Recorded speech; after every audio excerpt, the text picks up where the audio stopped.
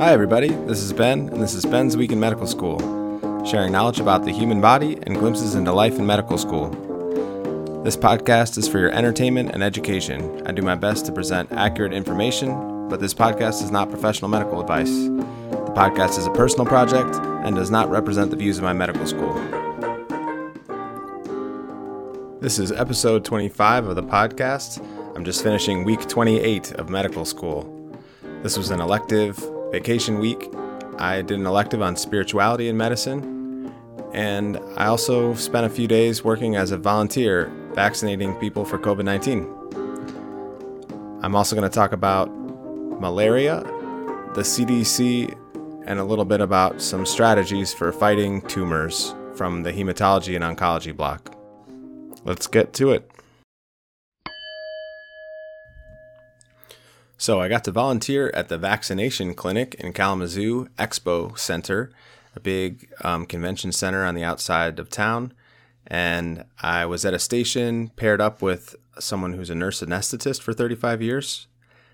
So I started out just doing documentation, basically putting stickers on people's vaccine cards. And then for the last half hour, I switched into the vaccinator role and got to give some injections. It was really cool to learn from the nurse anesthetist. He was just awesome at handling all the syringes, pulling up vaccines into the vials, collecting paperwork, talking to the patients, keeping them relaxed, and then injecting the vaccine before they even knew it. I went really slow, but I did an okay job. And overall, I think I vaccinated about 6 people. And that was probably what you could call my first medical procedures on real people. I had a little bit of training beforehand from our occupational health department about giving vaccines, and yeah, it's pretty straightforward.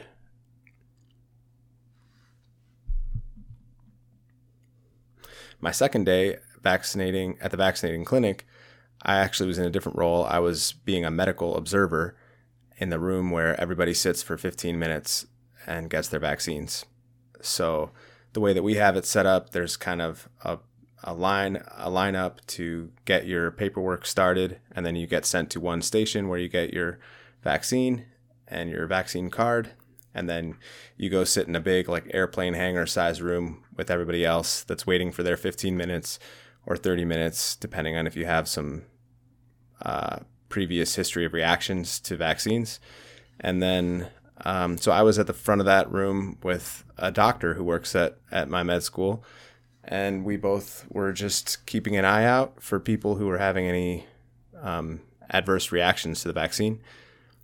There were no commotions. Nobody seemed to be in any distress. One person came up and felt lightheaded, and we recommended that they take off their mask because they hadn't been used to wearing an N95 mask, and they started breathing easily and felt better. It was great to get to work with a doctor at that station. I was a little bit concerned, like, please don't let me accidentally hurt someone or miss something important that's happening out there in this room with 100 people who have just been vaccinated. But I also learned some things from just watching her interact with the people getting vaccines. One thing that she kept saying to people as they left was, "Do you feel okay?"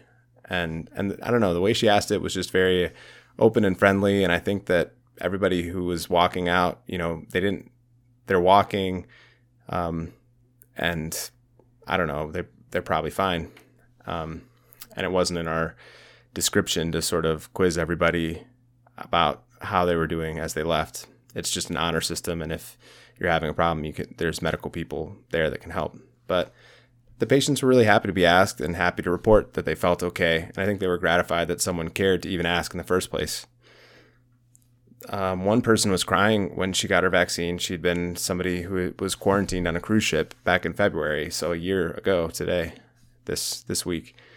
And I think it was kind of emotional for a lot of people to actually feel like maybe we were coming to the end of this long, difficult stretch. My elective was called Spirituality in Medicine, and I'm drawn to these specialties where we get to kind of go into some deeper questions about how people feel about their health, and where I can have longitudinal contact with patients and even the community around the patient. So I imagine being maybe a primary care provider or a family physician, or a specialty with more procedures like emergency medicine or OBGYN. They might also be good fields for me. But all of those, I think the physician has to have some openness to include some spirituality discussions as part of patient care, to let patients know that I want to be a partner with them. There's a really long history of health care and also of religion, and both of those things have been written about, and we have those records from all the way back to maybe 1000 to 4000 BCE in ancient Greece, Egypt, and Mesopotamia. I was kind of aware that there was this long history that we could mine, but before this elective, I hadn't really looked into modern religious beliefs and tried to learn about how they could apply to how people want to get medical care. And that includes things like your understanding of why you got a disease. Maybe it's a challenge that has been set out for you to overcome and to learn something from, or maybe it's because of a lack of balance in your life, or maybe it's because of not having cultivated the correct relationships with supernatural forces or other people in your life. Well, addressing some of those things will maybe not take exactly a doctor, but knowing that those things are going on in the mind and the spirit of the patient, I think are important for the doctor to know. One of the topics that I wanted to touch on from my last block was malaria. We just learned about this at the end, and malaria is a parasite, so it's like a single-celled organism, but it can not only infect our bodies, but it actually infects inside of individual cells in our bodies. So mosquitoes suck our blood, but there's a little bit of malaria parasite called Plasmodium in the mosquito's saliva, and it goes into our bloodstream and initially infects cells in our liver, but then shortly after it branches out from the liver cells and infects a whole bunch of blood cells. And so it can find its way into our cells, and then it just kind of sits in the middle of our cells using the energy that we have, our own sugars that we've gotten from our diet to reproduce, to grow. And then it bursts out of our blood cells and tries to infect new cells, and then also goes into its sort of mosquito form, so that if another mosquito sucks our blood, then it can go into that mosquito and spread further. Malaria actually has to have humans to live. So it comes to us from mosquitoes, but it can only complete its life cycle inside of a human host. So they only hitch rides from host to host inside of mosquitoes. There's, I think, 4 different kinds of mosquitoes, many different kinds of mosquitoes, but only 4 kinds of malaria. 1 or 2 of them can go dormant in cells in your liver. So that means that you can sort of look like you've beaten the disease, but then it can actually come back later. Knowing which kind of malaria you have will dictate how you treat it. I said that I wanted to mention the CDC. The reason is that the CDC was initially created in the 1940s to combat malaria and eradicate malaria from the United States, and it actually has worked. So when people come into the emergency department with malaria, well, usually they come into the emergency department with a fever that's recurring and feeling very sick and fatigued. When they do that, it's important to know if they've traveled, because you don't really get malaria in the continental US. So they have to have traveled somewhere, a warm climate, somewhere in Africa, somewhere in South America, somewhere in Southeast Asia to come back with malaria. I thought it was cool to see some of the projects that were taken up by the CDC throughout history. One of the most important things they do is they publish a weekly report of all of the cases of deaths from different communicable diseases in America. So that's weekly, and it talks about, I think, HIV, influenza, outbreaks of foodborne illnesses, and COVID-19. And so it helps people that are planning public health to understand what trends are happening right now in the United States. And so that's like a big surveillance operation to try to understand all that. They were deployed and first learned about Ebola in 1970s, discovered HIV in the transfusion blood supply in the 1980s. They did rabies monitoring. We've seen the eradication of polio, smallpox, measles. So they've been doing a lot of work. The last thing I want to talk about is tumor treatments and cancer treatments. Since the cells in cancer are our own, it's really a tricky game to try and target our tumor cells.